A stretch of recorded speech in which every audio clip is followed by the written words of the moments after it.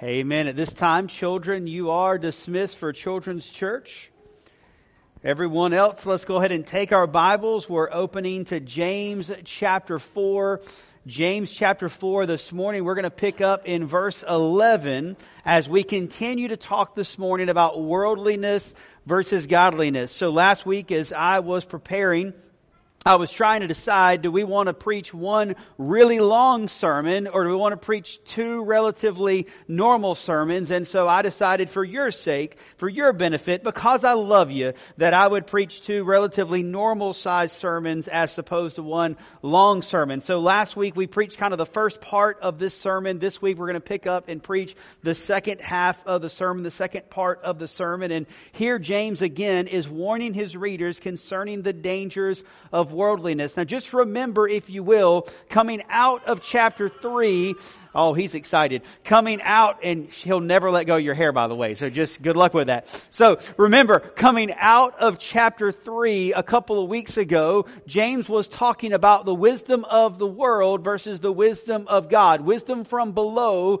versus wisdom from above. And remember, we are driven by either one of those wisdoms. We are either driven by the wisdom of the world, trying to do everything we can to get the things of this world, or we are driven by the wisdom of God, living our lives for the glory of God.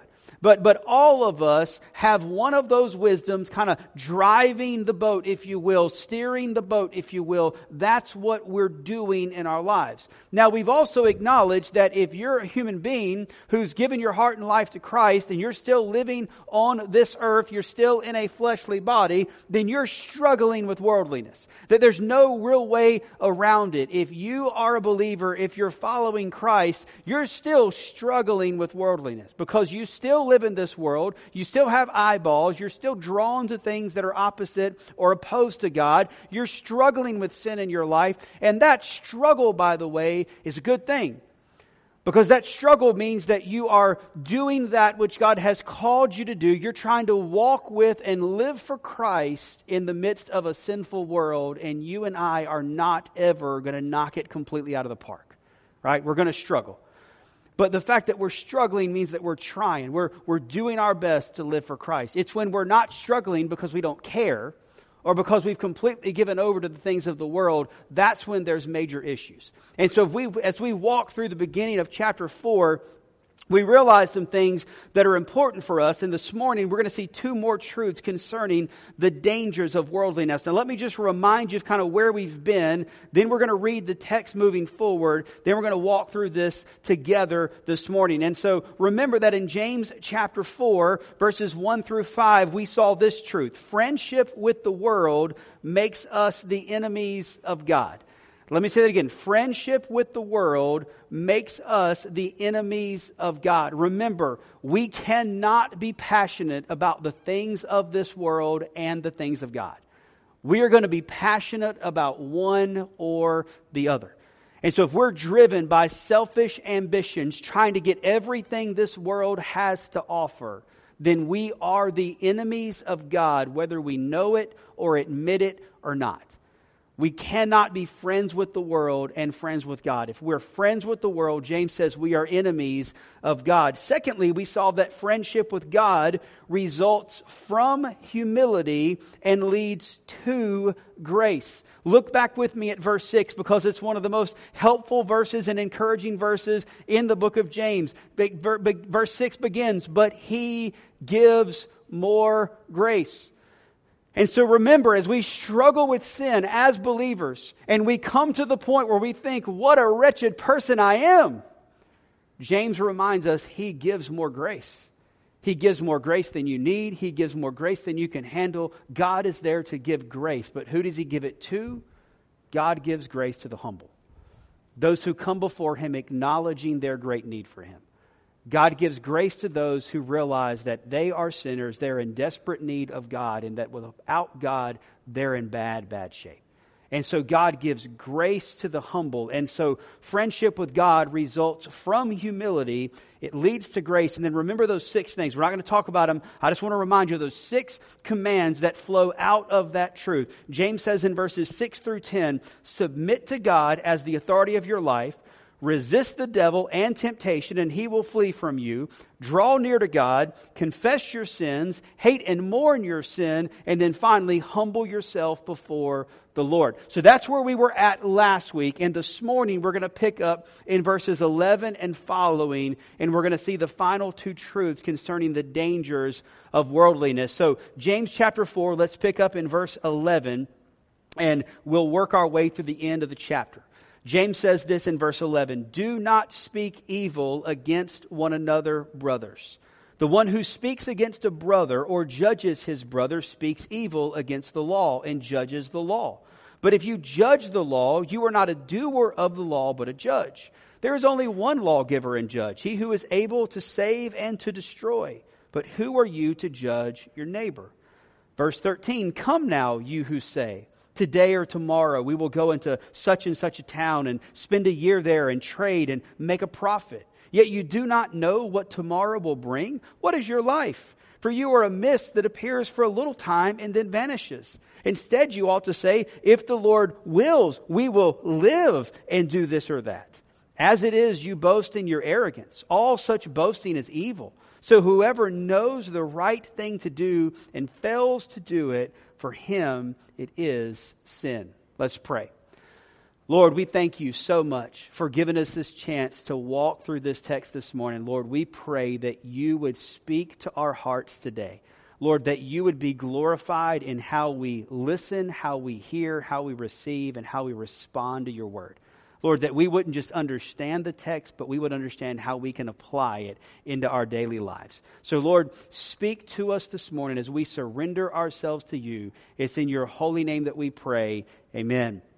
Amen. Well, thirdly, we're going to see in the text, friendship with God results in speech that is honoring to God. So in verse 11 of chapter 4, James tells his readers not to speak evil against a brother. Now again, remember that James is writing to the church, a church just like us that is struggling with worldliness and godliness. And James says, do not speak evil against a fellow brother or sister in Christ. To speak evil is to gossip, slander, judge, criticize, etc. Right? And if we're being brutally honest with one another, we would all have to admit that we struggle in this area. Can you believe what she was wearing? I can't stand it when he does that. I wish he didn't do stuff like that. You see, our problem is we talk about each other instead of talk to each other when we have issues with one another. That's the problem, right? The problem oftentimes isn't the issue, right? The problem is how we go about dealing with the issue. We talk to others, slander, gossip, criticize, judge, instead of going to our brother or sister in Christ and saying, hey, can we talk about this? And what we need to understand is that when we do that, that is a community and fellowship or relationship killer. In other words, if you spend enough time in a church, or any group of people for that matter, and you begin to see that everybody's talking about and criticizing everybody else, then what you're going to learn to do is keep your mouth quiet, because you don't dare want to get intimate with anyone. Because you know they're going to talk about you just like they talked about so-and-so. And what happens is that instead of having a relationship or a church family that's intimate, that's helping each other through the struggles of life, that's dealing with sin together as the body of Christ as God commands, instead, we don't trust each other anymore. Imagine if your right foot, I got it right foot, imagine if your right foot and your left foot didn't trust one another, didn't want to be anywhere near each other, and weren't willing to cooperate with one another. Well, that'd be kind of disastrous for your walking, would it not? Well, that's the same thing that happens within the body of Christ when two members learn they can't trust, don't really like, and don't want to be around one another. It's disastrous for the body of Christ. And that, by the way, is where division starts, festers, and leads to massive, massive problems for churches. Amen? And what we've got to understand is James says it all begins when we speak evil against one another. And the problem, James says, is that when we speak evil against one another, not only does it destroy community within the church, but it also usurps the authority of God. In other words, the person who speaks evil is judging and is therefore taking the place of God. Notice what James says in verse 11. James says, the one who speaks against a brother or judges his brother speaks evil against the law and judges the law. James says the person speaking evil, he's judging his brother, he's placing himself above the law, and he's judging the law. James says the problem with that is there's only one judge, and you and I are not it. Amen? The judge is the one who gave the law, the one who perfectly obeyed the law. He's the giver and he is the judge of the law, not us. And so James says, when we judge others, we are taking the place of God. And then notice what James says in verse 12. He says, there's only one lawgiver and one judge, that's God, by the way, who is able to save and to destroy. In other words, God alone has the power to save us from our sins. And God alone has the power to judge us for our sins. And so instead of worrying about what other people are doing that we don't like and speaking evil against them, we may want to worry about our own sin because we're the ones who will stand before God in judgment. We may want to make sure that we have placed our faith in Christ, that we have been saved from our sin, instead of worrying about all the stuff that someone else might be doing that we don't really like. James says when we become intimately close with God, when we become friends with God, in kind of James's vernacular, if we are friends with God, then it will change the way we speak, and it'll change the way we speak about one another. It'll help us to realize, because He's the judge, that I actually have bigger sin in my life than somebody else has in their life. And instead of me worrying about what someone else is doing that I don't like, I'll start focusing on the sin that I still need to deal with in my life. Right? And it won't cause me, remember, to try to do better. It'll cause me to submit more and more and more of myself to the Lord, so that He can work in me, that He can work through me, so that He can do His work in me, because He's the one that does the work. I just have to surrender to Him so He can do the work. Right? And so James says, if you're friends with God, then it'll change the way you speak. You see, friendship with the world, remember, makes us the enemies of God. Friendship with God results from humility and leads to grace. Friendship with God results in speech that is honoring to God. And then fourthly, James says friendship with God results in trusting in God's sovereignty.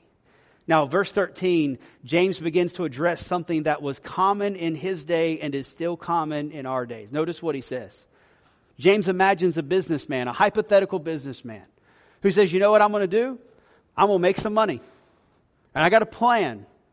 I'm going to go to such and such a town. I'm going to live there for a couple of years. I'm going to buy and I'm going to trade. And I'm going to make money. Now, I want to point something out to you. Notice this man has a plan, not a scheme. And notice this guy is trying to make money, not gain dishonest gain. You see, this guy's problem is not that he's doing something wicked and evil. He's got some kind of a scheme, right? It's not that he's trying to be dishonest, that he's going to do something that is illegal or illicit, that he's trying to make money off of. No, the problem is this guy has a plan, but this guy has a plan that doesn't involve God. That's the problem. And so the question becomes then, how do we make plans and involve God in our plans? And so how should we make plans? Well, first of all, we should make plans. Let me say that clearly. We should make plans. James is not telling us, Scripture does not tell us to just sit back and let God do everything while we just warm the pew or warm our couch and do nothing. That's not what God's telling us, right?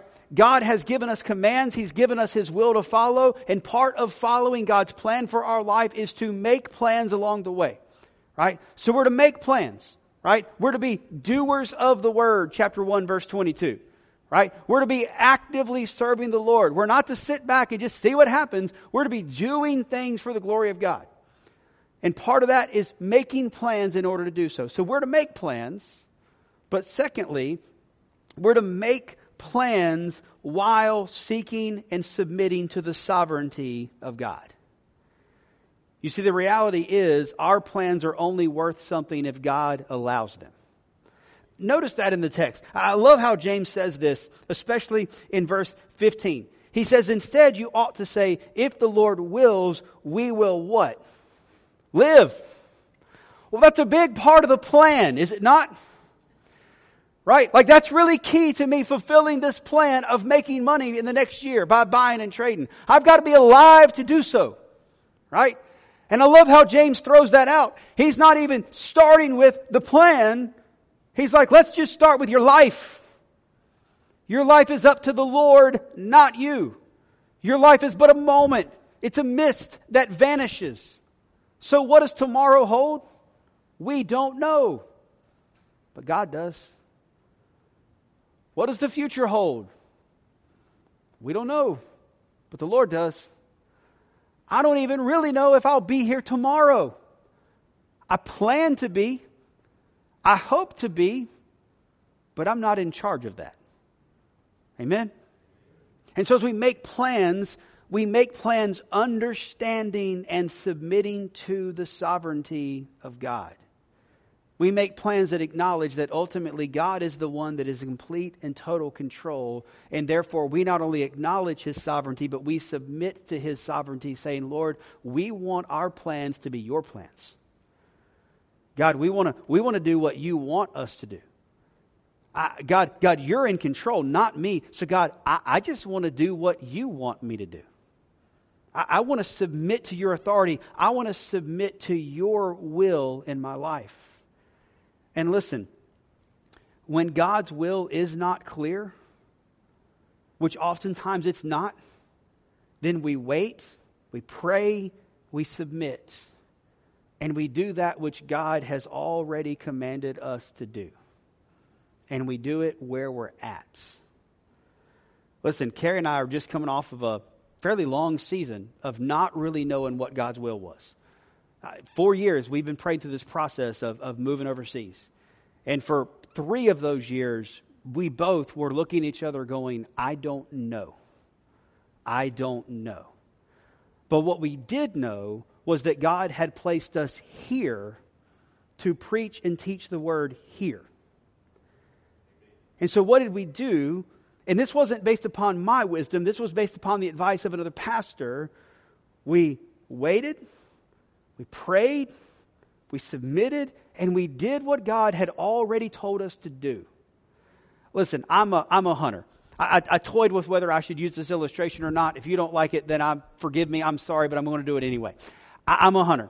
And so a pastor friend was telling his son, who's also a hunter, a good friend of mine. It's actually Corey Ickes. His dad was telling him as Corey and Ashley were struggling through, God, what do you want us to do? And because he's a hunter, Corey's dad says, son, you need to go back to last blood. And Corey's like, oh man, that's such good advice. Now, for those who don't hunt, what happens is when you shoot an animal, a lot of times that animal will run off and it'll die shortly thereafter, and you got to go find the animal. And so it's called tracking or trailing the animal. And when you trail an animal like that, it will be bleeding along the way. And what you don't want to do is get out ahead of it, because if you're not careful, you will actually step on and cover up and mess up the trail that the deer's leaving. And so when you get out and you cannot find it and you haven't seen blood any longer, the best thing to do isn't to keep going randomly in different directions. The best thing to do is to stop and go back to the last place you saw blood. Stay there and figure out where you need to go from that point. And so when he said that to Corey, and then Corey said it to me, it was like a light bulb went off. I was like, okay, Lord, I know what that means.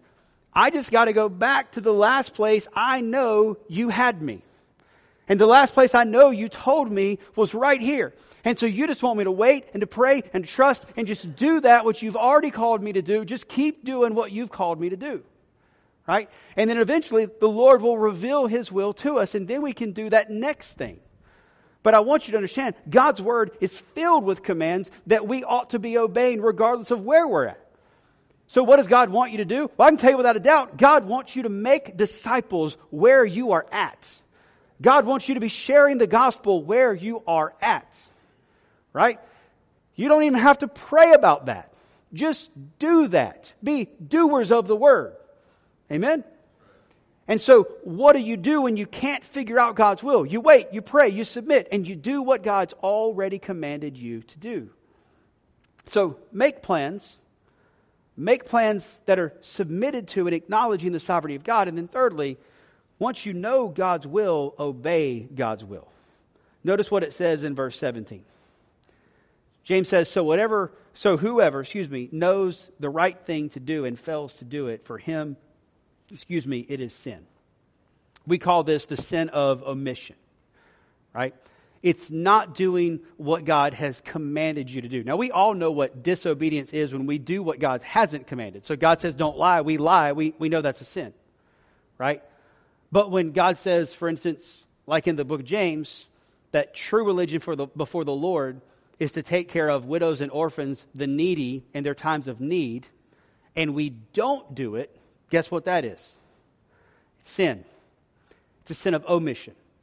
It's me not doing what God's commanded me to do. So if God's Word commands that we should make disciples of all nations, that we should fulfill the Great Commission, and we're not taking part in that individually or corporately, then we are committing a sin of omission. We're not doing what God's clearly commanded us to do. Right? If we're not spending time in the Word, if we're not intimately in relationship with the Lord, again, we're not doing necessarily anything wrong. We're not doing what we're supposed to be doing. It's a sin of omission. And James says here, in the context, if you know God's will for your life but won't do it, that's sin. It's a sin of omission. And so what we have to be willing to do is we have to be willing to do anything and everything God commands us and leads us to do. You say, well, that sounds fantastic. I just wish I knew what God's will was for my life. Well, how do we know what God's will is? Well, just for the sake of time, I want you to jump over with me to Romans chapter 12, verses 1 and 2.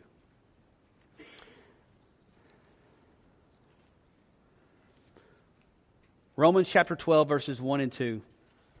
I love how commentators, especially liberal commentators, try to put James and Paul as opposites, as rivals. Their theology doesn't line up. But it's amazing to me how many times Paul and James help one another and provide commentary for one another.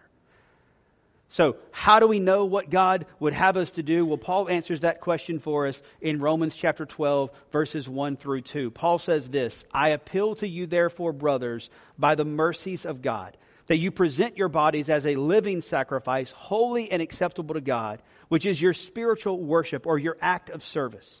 Verse 2, do not be conformed to this world, but be transformed by the renewal of your mind, that by testing you may discern what is the will of God, what is good and acceptable and perfect. So just stay there for a minute and notice what we're asking, what we're trying to figure out comes at the end of verse 2. What is the will of God? What is that is good, acceptable, and perfect? What does God want me to do? That's what we want to know. Amen? So how do we get to the end of verse 2? Well, it starts at the beginning of verse 1. James says, I urge you, I appeal to you. You could even translate that as I beg you. Paul is pleading with us based upon, notice, the mercies of God. Now, we're not going to go through the entire book of Romans, but if you go back and read chapters 1 through 11, those are the mercies of God. The mercies of God are everything God did to bring about your salvation. Everything God did to bring about your salvation. And when you go back and you read those mercies of God, you find out that although God created us and we sinned against Him, both Jews and Gentiles alike, we're all wicked, we're all evil, we've all fallen short of the glory of God. We find out that while we were still sinners, God demonstrated His own love for us in that Christ died for us. He died to pay for our sins because we were sinners and we had no hope of eternal life apart from Christ.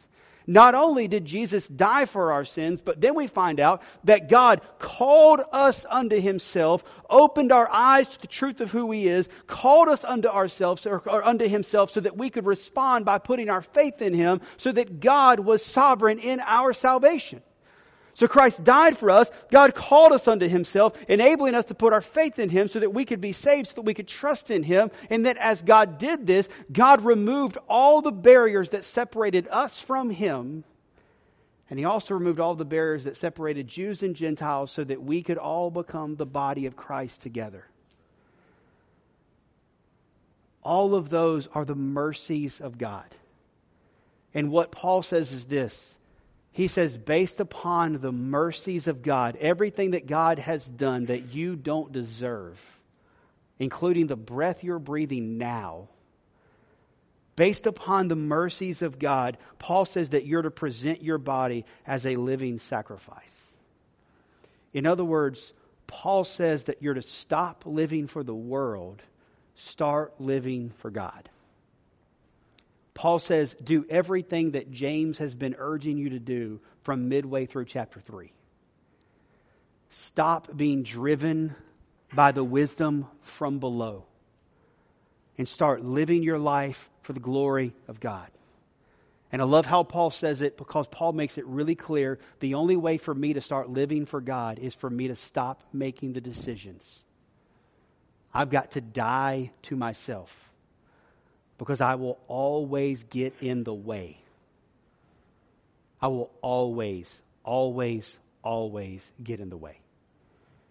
Right? Yesterday, we had a birthday party, and she had all her grandparents and some friends over, and she was trying to get through the kitchen. And I love, because I am aggravating. That is one of my characteristics. I'm aggravating. I'm also sarcastic. Forgive me. That's who I am. Right? And so as she's trying to get through the kitchen there, I love to get in her way. And so I'm doing this, and then doing this, and doing this, and then she tries to shoot between my leg, and I pinch her between my legs. Right? She knows it's coming. I know it's coming. We both have a blast with it, but normally we are both in Carrie's way when that's going on. Right? That's the picture that I have when I get involved and I'm not dead to self. That's what I'm doing to the Lord. God's trying to move. He's trying to do. He's trying to work. And I'm getting in the way because I'm trying to do it better than God can do it himself. Well, that's silly and foolish. Amen? So I have to die to self. I have to stop doing what I think's right, what I want to do. I have to die to self, which is not easy, so that I can live for Christ. Living sacrifice. Dead to self, but alive to God. Right?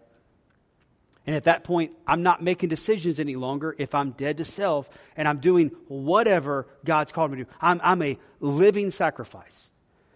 Right? So I've professed my faith in Christ. I've trusted Jesus. I've died to self. I'm living for Christ. So I've surrendered to God in salvation. I'm following Jesus with my life. And then notice verse 2. He says, do not be conformed to what? This world. It's almost as like Paul is helping James out here, right? Don't be conformed to this world, but be transformed by the renewing of your mind. Paul says, stop thinking like the world thinks. And start thinking like God thinks. Well, the only way to do that, as you've heard me say many, many times before, is to read the Word of God. If we don't put God's Word in our mind, then we will keep thinking like this world. We will keep thinking like this world. We'll spend all of our lives doing things that are temporary, that are meaningless, that do not last for the sake of eternity.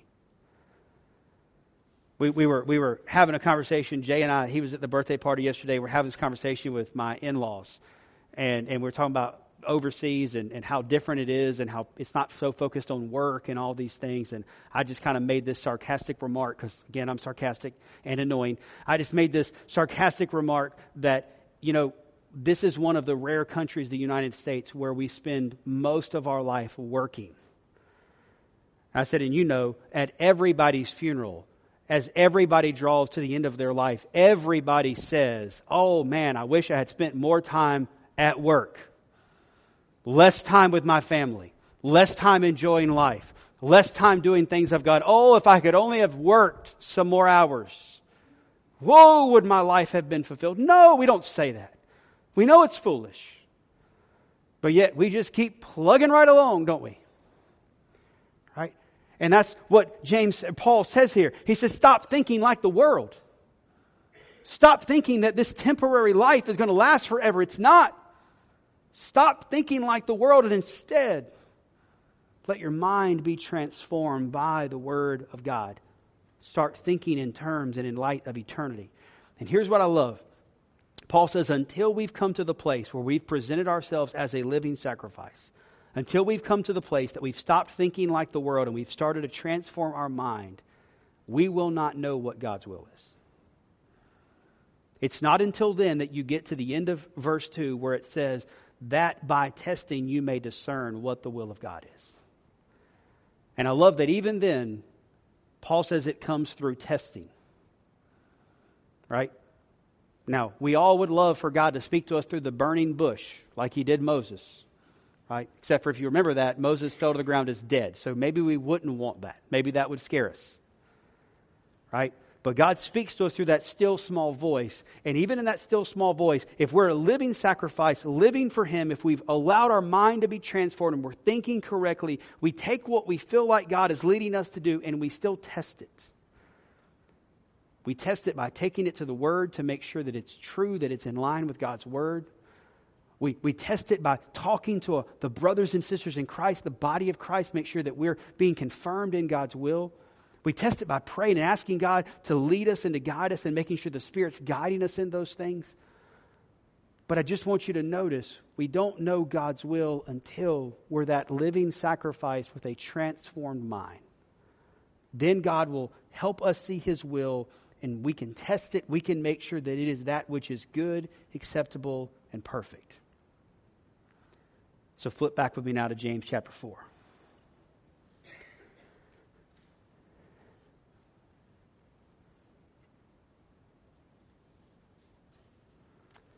So whoever knows the right thing to do and fails to do it, for him it is sin.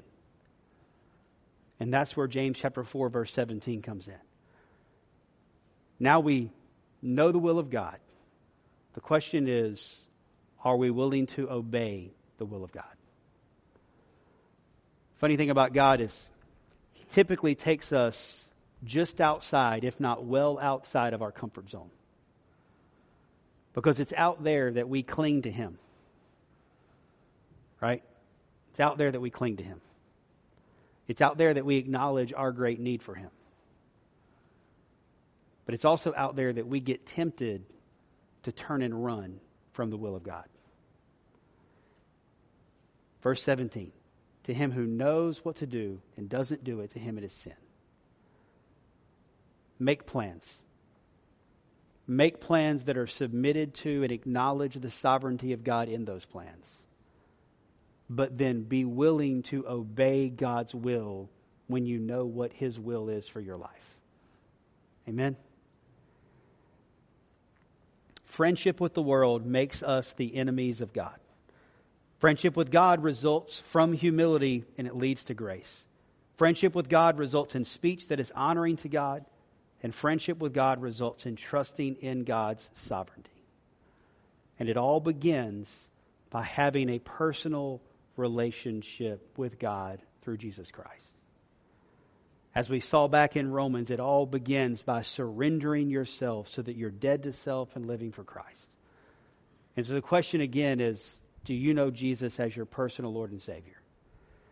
Have you come to the place in your life where you've acknowledged that you're a sinner, that your only hope of salvation is by putting your faith and trust in Christ? Well, if you're here this morning and you've never made that decision, you've never surrendered to Christ, you're here because God has a plan. And my question is, do you feel God calling you unto salvation? Do you feel God speaking and calling you out? Is God revealing who He is to you? If so, then I want you to know that is proof that God loves you. And that it's proof that God wants a relationship with you. And so if you're here and you feel God speaking to you and calling you unto himself, I want to encourage you, before you leave here today, come talk to me. I want to tell you more about how you can put your faith and trust in Jesus Christ. How you can acknowledge and confess your sin, how you can seek his forgiveness, and how you can surrender, how you can follow him in your life. In just a few moments, we're going to stand to sing the hymn of invitation. Maybe you feel like God's calling you, you want to come and you want to talk with me down front. Maybe you want to do it after church. What I'm encouraging you to do is do not leave before you answer God's call. If God's calling, then say yes. Amen? Believers, are you being driven by this world and the selfish ambitions of the flesh? Or are you seeking after the things of God in your life? Listen, if you're struggling, that's actually a pretty good place to be. I don't know that I've ever made it through an entire day without struggling with worldliness. Right? But acknowledging it, resisting the devil, fleeing from temptation, those are all parts of the daily life for a believer. But if you're looking at your life and you realize that you are 99% driven by the world, and that you're going after it, trying to gratify your flesh, trying to live in this temporary world as if it means everything, as if it's going to last for eternity, then I would say there ought to be flags waving in your life that says something ain't right. Something's not right. And you want to make sure that you confess that you acknowledge that. And you want to pray and ask God for forgiveness. You want to check and make sure that you really are living your life as a sacrifice for Christ, that your salvation is secure. And you want to make sure that you plead with the Lord that he would help you to see, help you to remember, and help you to know that living for him is eternity. Living for this world is a vapor that vanishes. Remember that. Amen? We got to remember that. It's easy to get distracted. So, believer, let me encourage you. Make sure that you're living your life for the glory of God. Let's pray. Lord, we thank you so much for your word. We thank you for how it encourages. We thank you, Lord, for how it convicts. We thank you, Lord, when it points out things that we're doing well. We thank you, Lord, when it points out things that we need to work on. And so, Lord, I pray that your word would have its way in our life. Lord, that as conviction comes, we would confess. Lord, I pray that as believers, Lord, that we would bring you glory as we live our lives for you. Lord, help us to be led by wisdom from above. Help us to live our lives as living sacrifices before you. And help us to bring you glory in how we do that. And then, Lord, I pray if there's anyone here today that does not know you, Lord, I pray that you would call them unto yourself, that you would speak to them, that you would reveal yourself to them. And, Lord, that today could be the day that they put their faith and their trust in you. Lord, we surrender to you now. We pray that you would work, that your will would be done in us and through us during this invitation. It's in your holy name that we pray. Amen.